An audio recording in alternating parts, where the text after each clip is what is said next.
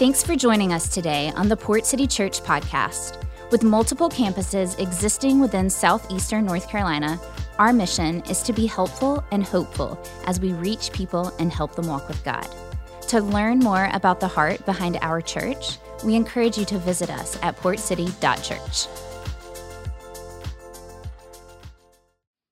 Good morning. It's great to see all of you here today and welcome our campuses. How many guys recited the Lord's Prayer at least twice last week? Oh, yes. All right. So that was good.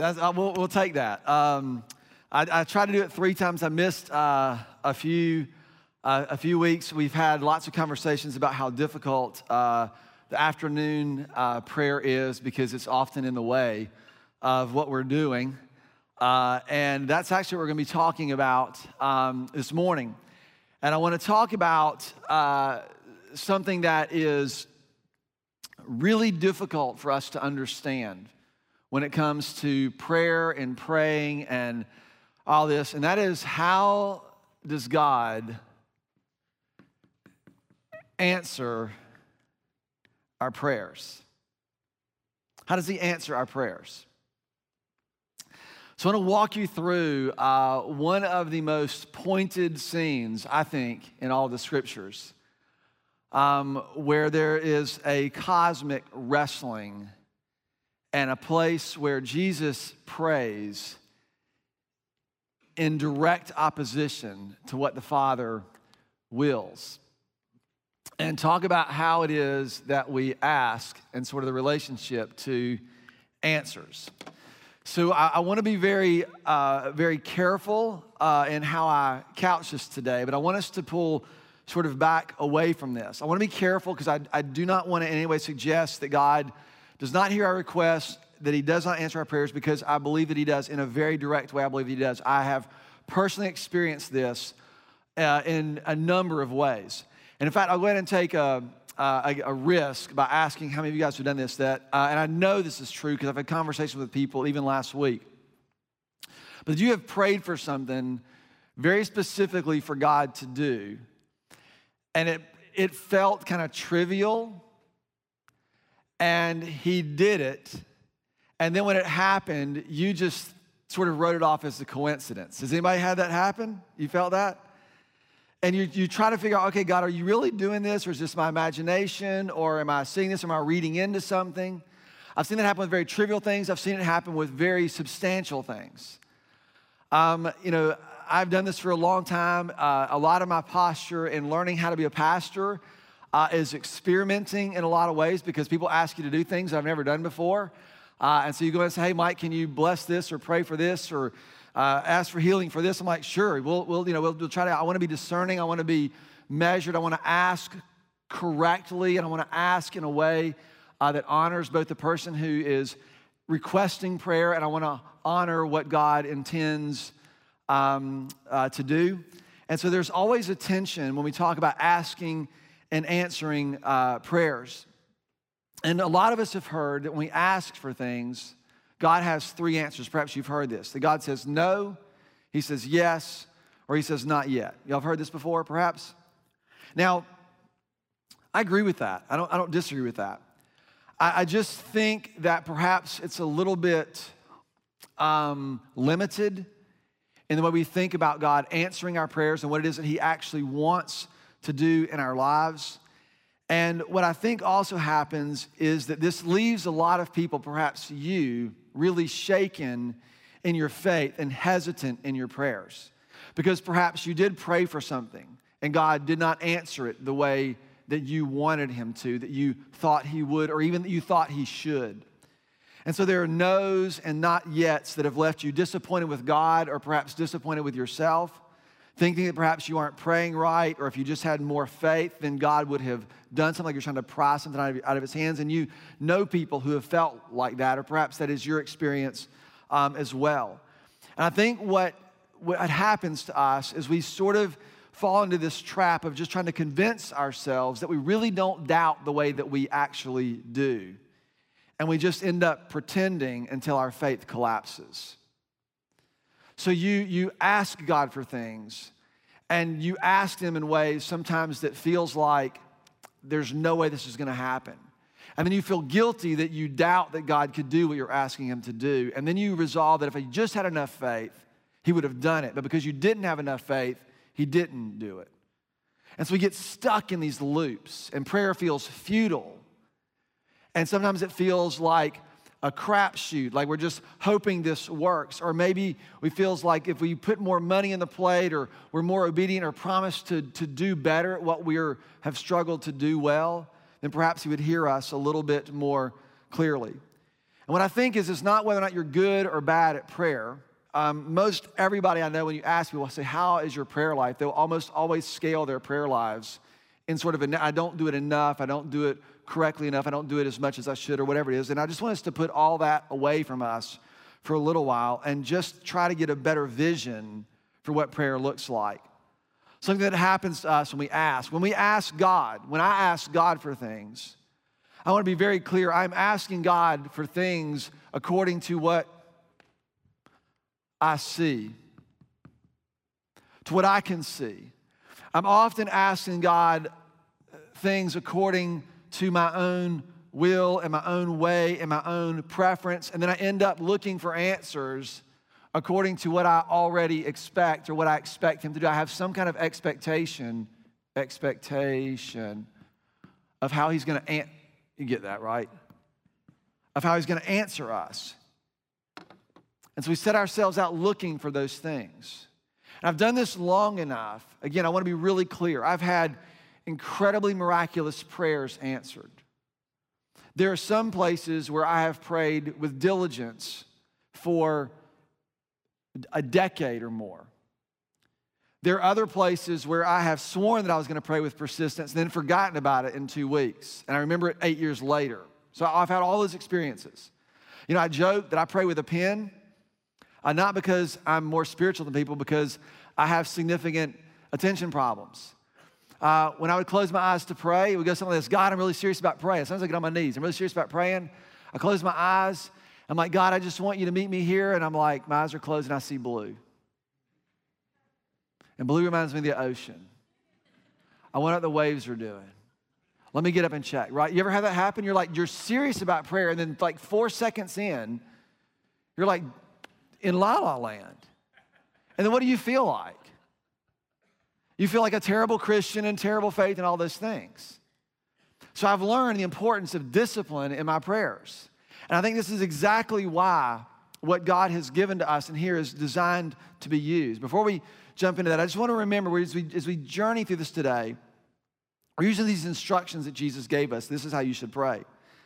The Lord's Prayer, I think, can serve as a powerful tool for how we learn how to pray, for us to do this. The reason I began and used these simple prayers, and I use these discipline in prayers, I read prayer books, I read prayers out of the Bible, I write prayers out of the Bible, and at this current season of my life, I'm using the Lord's Prayer. The reason is because simple prayer serves as a foundation for the way in which I commune with God. It serves as a foundation for continual prayer. So I want us to recognize all the tension that goes in it. I want us to recognize all the facts that we all struggle to pay attention like we should. All those things are true about us. But the good news in this is that the reason that we think we shouldn't pray is precisely the reason Jesus said that we should. And this is how He introduces His prayer, that your Father in heaven already knows what you need before you even ask. This is incredibly good news. Your Father, your good Father, your heavenly Father, He knows. He knows. He knows what is deep. He knows where there is disappointment. He knows where there is frustration. He knows where we are afraid. He knows where we are ashamed. He knows. And so He invites us to come. Again, I do not want for us at the end of this series to be able to just recite the Lord's Prayer really, really quickly and cleverly and precisely. But rather I want for there to be a richness and a foundation underneath the way you continually pray, the way you breath prayer, the way you commune with God throughout your day. I want there to be a foundation there. And This is exactly how this is printed or presented to us. The second thing I want to mention, so simple prayer precedes or serves as a foundation for continual prayer. And my conviction is that we will only learn to pray sometime or anytime, anywhere when we first learn to pray sometime, somewhere. And this is why I have invited you to carve out a space. It takes about 3.5 minutes and recite the Lord's Prayer in a daily, sort of disciplined fashion, because this will serve as a foundation for where we're going. So that's where we are. If you have your Bibles, you can look in Luke chapter 22. This story is recorded in Matthew and Mark and also Luke. And so we'll be looking at Luke's account of that today. So I want for us to consider, just for a little bit, something a little bit more than just the answers to our prayers. Just for today. We're going to sort of see what God is inviting us or asking of us. And perhaps we'll see his answers in ways that maybe you didn't expect. In Ephesians, we looked at this last week, that Paul reminds us that we are to pray at all times in the Spirit, and then he connects it to being alert, or some versions say sober-minded. Other places it's described sort of as a keen awareness for what is happening in our world, and more importantly, a keen awareness of what the Holy Spirit is doing, of what God himself is doing. How does the way of the kingdom occur here and now in your world where you live, in the real life where you have bills to pay and obligations and pressures and all those things? And what I want for us to understand is that our prayers, your prayers, the way we pray, is not just about getting God to do something for us or to answer our requests, but it's about joining him. It's about participating with him. It's about seeing and sensing and having a perspective. This is why the Lord's Prayer is introduced with our Father in heaven, hallowed be our name. The first posture is to get his perspective. This is really hard for us to do. And it comes at a really high price. When we think about praying to God or asking God, offering our requests often feels like you're sort of submitting a purchase order, or you're kind of asking permission for a sleepover. You're like, hey, let's see how mom and dad are doing. What's happening? Let's get a lay of the land. Hey, mom. And if she's like really snippy, you just go ask dad, right? Hey, dad, can so-and-so spend the night? You're trying to get a feel. And what you're waiting on is approval or denied, right? It's like some kind of thing. So we've asked God these things. We're sort of waiting on his answer to be yes, no, or not yet, or some version of that. And a lot of us think of our prayers like this, and this is sort of what we're looking for and asking for and wondering about.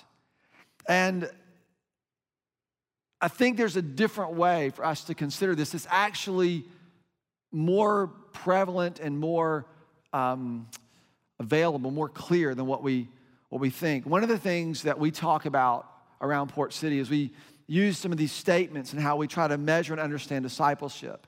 And there are these core statements. And one of the foundational statements is that God is great, God is good, and God is near. God is great, God is good, and God is near. Our Father who is in heaven, hallowed be your name. Thy kingdom come. God is great, God is good, God is near. This passage Paul is writing in Philippians from prison. And he's in a lot of hardship, and he's in pain for what is happening in the world. A lot of things have not worked out, perhaps, the way that he thought they would be used. He's never rattled. And here's his letter to the followers of Jesus in the early church. And he says in Philippians chapter 4, verse 5, we looked at this last week, the Lord is near. Do not be anxious about anything, but in every situation, by prayer and petition with thanksgiving, present your requests to God. And we stop. Present your requests to God. So we ask him, and we ask for him to do what? To answer us. Present your requests to God. The instruction we get is a little different. Present your requests to God, and look what it says. And the peace of God, which transcends our understanding, will do what? Will serve to protect and to guard the inner place. It'll serve to do and preserve something inside of us.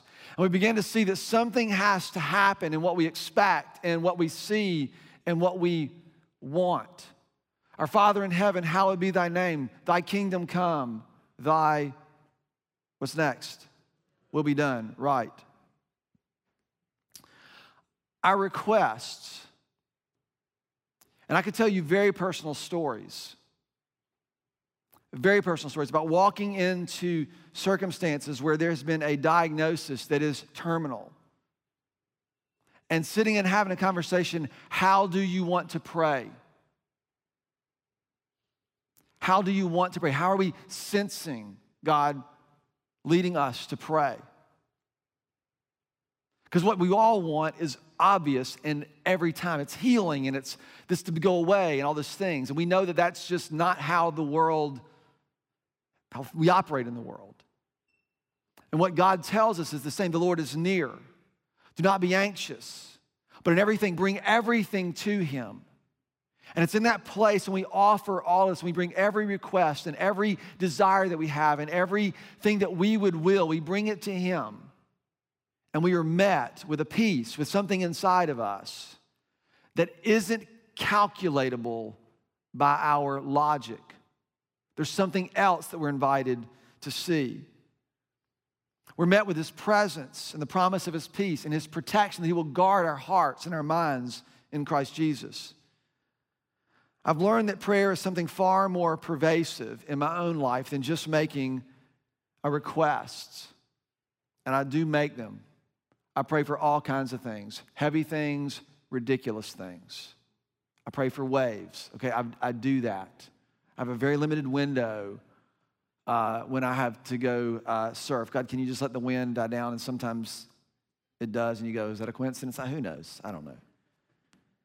But what I've learned is I've learned how to sense Him. I've learned to commune with Him. I've learned His strength to endure when I want to quit. I've learned His faithfulness in places where I have failed Him. I have learned His grace in sin struggles that I thought would undo me. I have learned His victory over things that I thought I would never get beyond. I have also learned His grace when He says, I'm not going to remove that thorn. This is going to be with you for a while. All those things I've learned in prayers. A lot of us have this idea that when God answers prayer, we're going to experience this utopian existence. It's not what on earth as it is in heaven means. But that's what our wills tend to look like. It's just the perspective we have, and that's part of it. I think God understands that He already knows. This is the picture we're trying to get to. So real quick, here's a couple of things that I just want to give you by way of observation, and you can take a picture of this or write this down. But prayer, what I've learned is prayer is the reality that I have access to God. And I've squandered that access. I know for a long time I was very, very disciplined in learning how to develop and pray. It was a discipline. I would go to a coffee shop, and I would sit down, and I would sit down to pray. And, you have all the wonky stuff that happens in your head. And I would just sort of suddenly reach under the table, and I would slide a chair out. And I would try in my mind to imagine that Jesus is sitting with me in the coffee shop. And when someone walks up and grabs a chair, I'm like, oh, Jesus is sitting there. They usually don't talk to you anymore. It's like, oh, okay. But I tried to imagine this because I needed a way to see and to think and to consider that I have access to the God of all creation. It's a sobering thing. Our Father in heaven, this is absolutely incredible. So it is about access that we easily take for granted. Me personally, I try not to ever use the phrase, big man upstairs. I don't mean any offense to people who do that. I just have tried to discipline myself so there's a little bit more. I need more reverence because I tend to be very casual. Number two, prayer is the way in which we experience his presence. And there is no shortcut to this. There just is no shortcut. It never doesn't feel like a waste of time when you feel a lot of pressure to get things done. Did you hear me? To sit with him,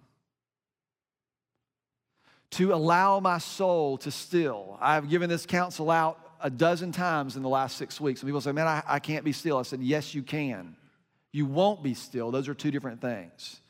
Get a pen, get a piece of paper, and write out the Lord's Prayer, and do not get up until you do. And if it takes you 7 times to start, then so be it. We have to learn how to be still and to know that he is God, to experience his presence. This has become invaluable for me. And I can tell you, the more pressure I feel, I love adrenaline, I love pace, I love moving forward, I love all those things. I have to discipline myself, to slow myself down, to spend time with him.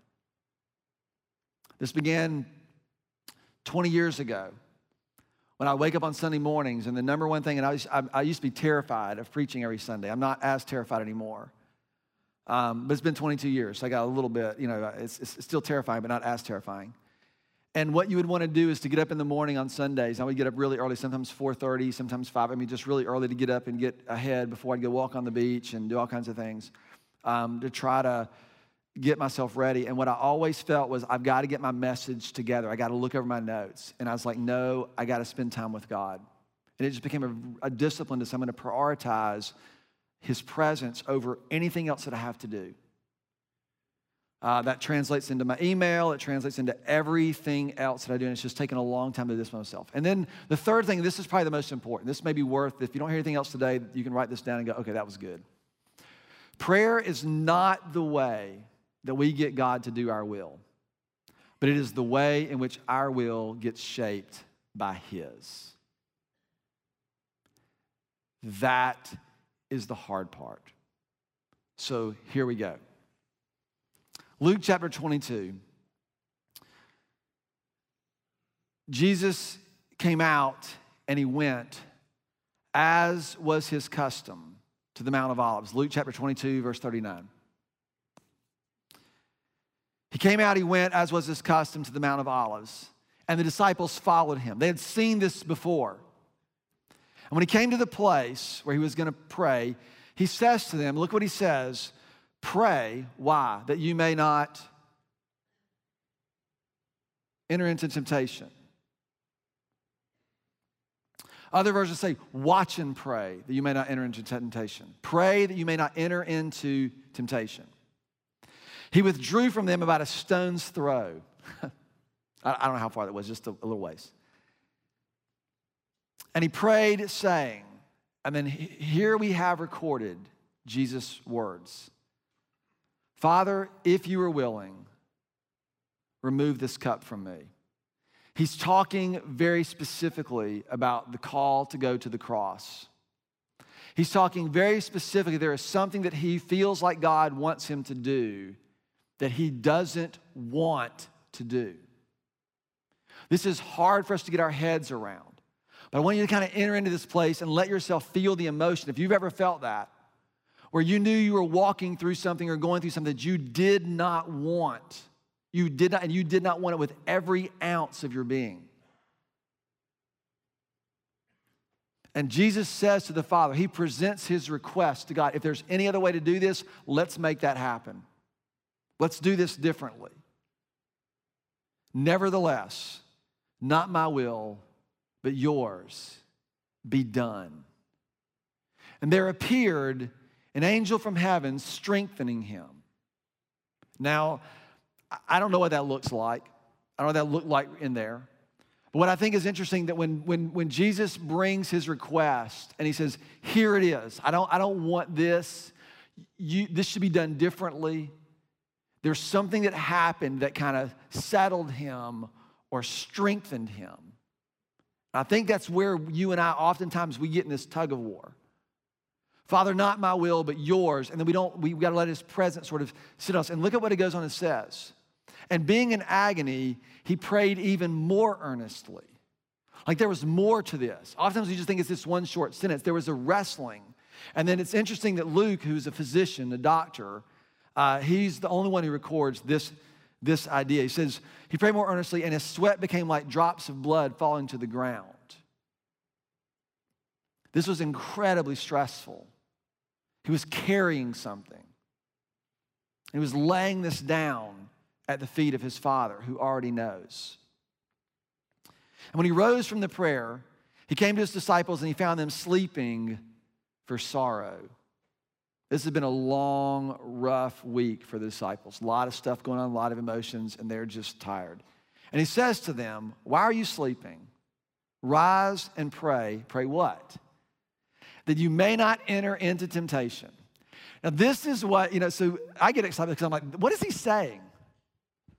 Like I love the not my will but yours. And then he tells the people who are following him, pray that you may not rise and pray that you may not enter into temptation. Let's walk and pray that you may not enter into temptation. Most of us, what we would do, what I would do, I'll project it on you, is when he says, pray that you may not enter into temptation, you have a list of the things that you're prone to fall into, right? You got your list of things that you're likely to do wrong, and you go, I'm gonna try not to do those things. I don't think that's what he's talking about at all. There's something else at stake here. So you begin to look at this. What is the temptation that Jesus is asking his disciples not to fall into? What is the temptation that he just finished wrestling with?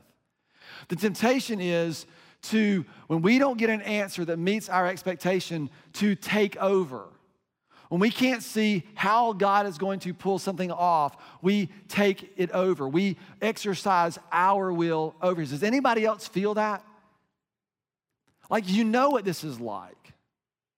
I mean, the Bible is full of stories where God did not act the way a human thought he should act, and so they took matters into their own hands and did it their way. I have done that. Yesterday. It happens. So what he's saying is pray, commune, listen, sense, see, so that you don't take over, you don't exercise your will. Stay after this. He says this twice. I think this has to do, the temptation is for you and for me to refuse to surrender our wills to him and instead just to trust and to act. Or perhaps refusing to even acknowledge that your will is different than his. Some of you, this is your struggle because you feel guilty or you feel like you're not a good Christian because what you want is different than what God wants. And you don't even acknowledge it. So you just stuff it and pretend that you really want what God wants, even though you don't. And what the whole point is bring it all to him. Bring it all to him. I think there's a real tendency for us to escape and to sort of get out from underneath the responsibility of what has been entrusted. And this is really where, frankly, I wrestle a lot, that what we've been called to and what oftentimes we're facing will require for us to endure. So here's a couple things I want to mention as we kind of continue through. I think a couple things worth noting is, number one, is Jesus' request was honest and it was pointed. The thing that I hope you will feel free doing is bringing your request to God. God, and with the emotion, if you read the Psalms, how long, O Lord, are you going to ignore what is happening? That's in the Psalms. God, you know these people have been talking about me. Could you just kill them all? That's a good verse in the Bible. But not my will, Lord, but yours. God, you know this thing inside of me, this desire. You know this.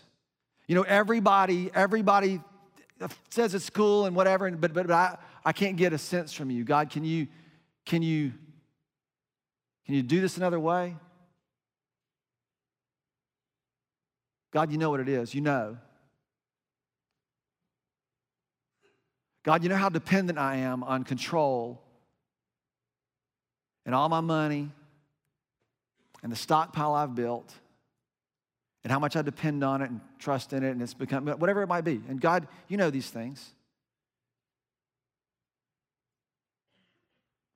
Bring them to him, pointed, honest, whatever it is that's happening. And then his request gives way. It gives way to something else that we see. And so I want to back up. I want to kind of walk you through this. This is kind of set up where we're going for the next few weeks. But oftentimes when we pray and we ask God for an answer, we sort of throw a request up and we sit back and we hope that he does something. What he instructs us to do in this particular scene is to rise and to pray that we don't cave in to failing to trust or failing to surrender or taking back our surrender, whatever you would use. And I began to think about this, and this is kind of where my heart has been for the last several years. But in the beginning, right, God invited us to join him in ruling and reigning over what he had created. That's what he did in the beginning. We are sort of commissioned as regents or people with authority to actually act on his behalf. He gave us power as an expression of his image to contribute to what it is that he had created. We were entrusted with the power to create realities with the work of our hands. Some of you do this beautifully in your jobs and with the skill that you have, and you create things and you offer things to the world that are beautiful. With our minds, the ideas that we have, and with our words, we get to create realities. We were given the opportunity to cultivate, creating space for things to grow and to become what God had intended them to become. These are beautiful pictures we were given in the beginning.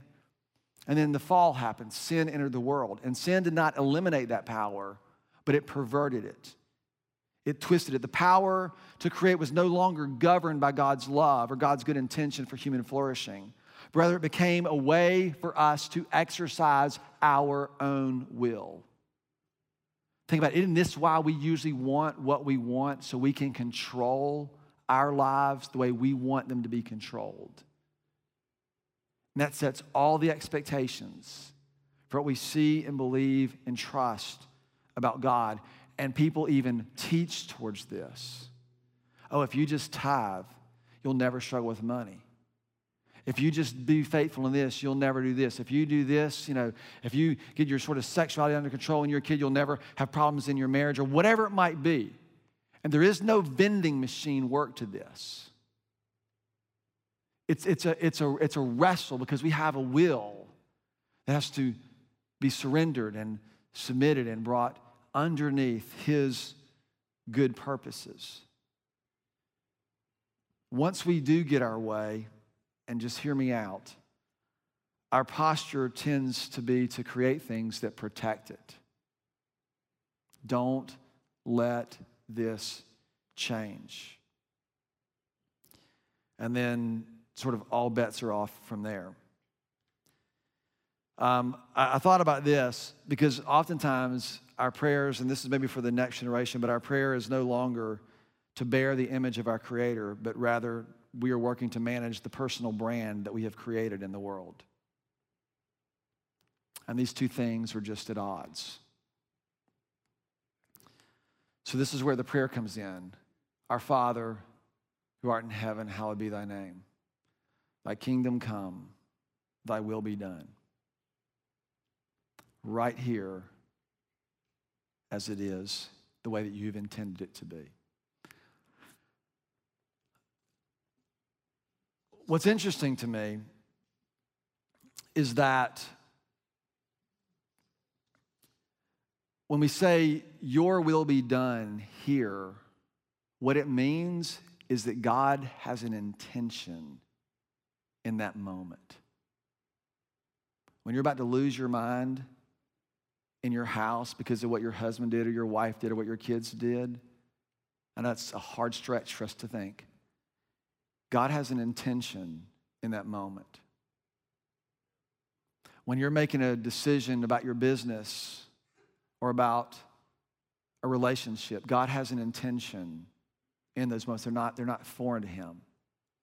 When you're trying to figure out where you're going to go to college or what kind of friends you're going to have in middle school or high school, God has an intention in those moments. We don't pray to get God to do our wills. We enter into this space to have our wills shaped by his. And we often don't realize that to say, thy kingdom come, thy will be done on earth as it is in heaven, comes with a price. Do you know what the price of his will is? It's ours. It's ours. And what I have found, and I think Jesus modeled this, is that his prayer or his answer to our prayer is often found in our obedience. It's found in our willingness to follow and to do and to act on what he is asking us to do. Obedience isn't just about you proving to God how serious you are, but rather, I believe that our obedience, I think the scriptures teach this, I think Jesus modeled this, that our obedience is the activity of God redeeming what God has actually intended.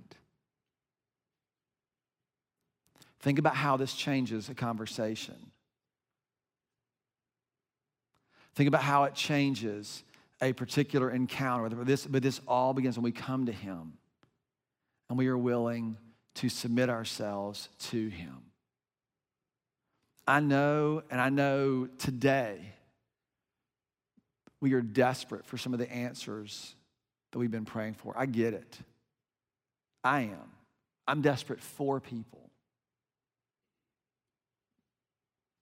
We're going to talk more about that later, but today, what I want to remind you is that God, your Father, he knows what you need before you ask.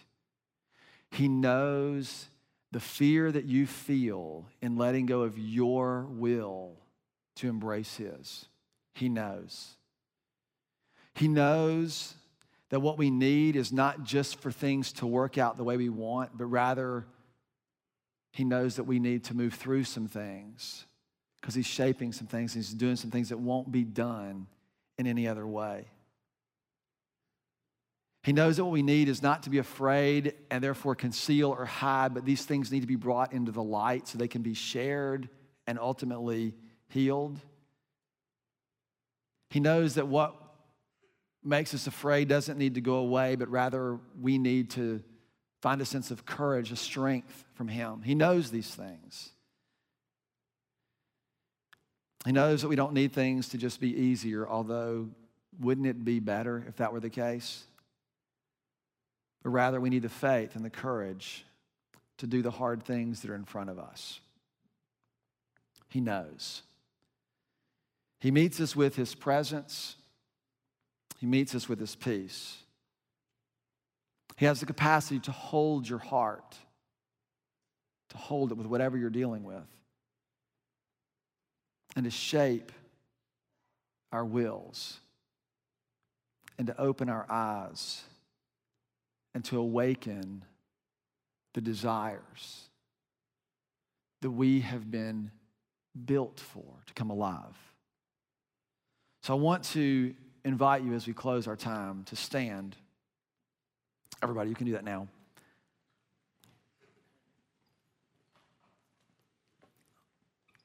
And we're going to pray this prayer together. And what I want you to do is I want you to recite the words. And this week, what will probably happen, hopefully, is that the phrase, thy kingdom come, thy will be done on earth as it is in heaven, will not roll off your tongue very quickly. You'll probably choke on the words. Thy kingdom come, thy will.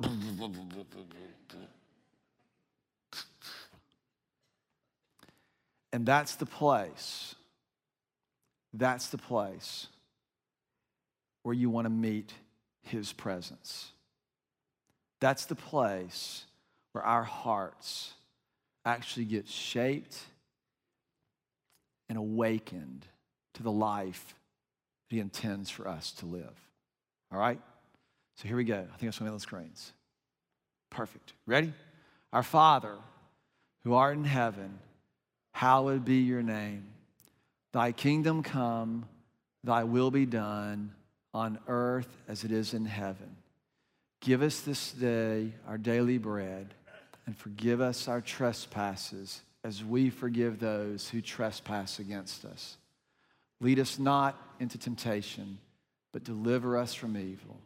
For thine is the kingdom and the power and the glory forever and ever. And all of God's people who agree say, amen. Hey, thank you guys so much. Listen, before you guys leave, I want to mention two things real quick. One is, as a church, for the last 15 years as the church has gotten larger, one of the things that has been most challenging is to believe that we are nimble, that we can respond to what is happening.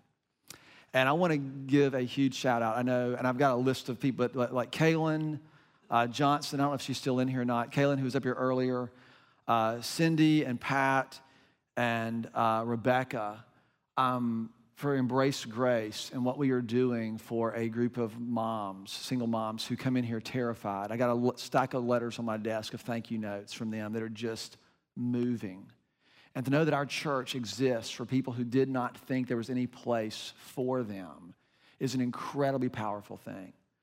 To have people who have lost loved ones and experienced loss to be gathered and to be sitting out here and gathered out here to shoulder those burdens together. And then we were down in the other part of the building listening to people from our community and parents and people in our church talk about fostering and adoption and hearing stories. And then for that group to be praying for this group, it was a really powerful thing to see how these stories are starting to interweave and to sort of take hold. And then for less than a week and a half ago, I guess, to go and say, hey, we've got one of our partners, Mother Hubbard's Cupboard, that needs food. And then, Barney, you're here and you're on the board there and just kind of help put that together. And then within a week later, to have 1.5 tons of meat delivered is incredible. And so I just wanted to say thank you to all of you guys who make that happen. And, this is what we get, if we incline ourselves, this is what we get to be a part of, and it's available every single day, in thousands and thousands and thousands of ways. So thank you for being a part and for responding when those needs arise, and just wanted to sort of publicly express that on behalf of myself to our staff and also to our church. Thank you guys. We'll see you guys next week. Okay, thanks.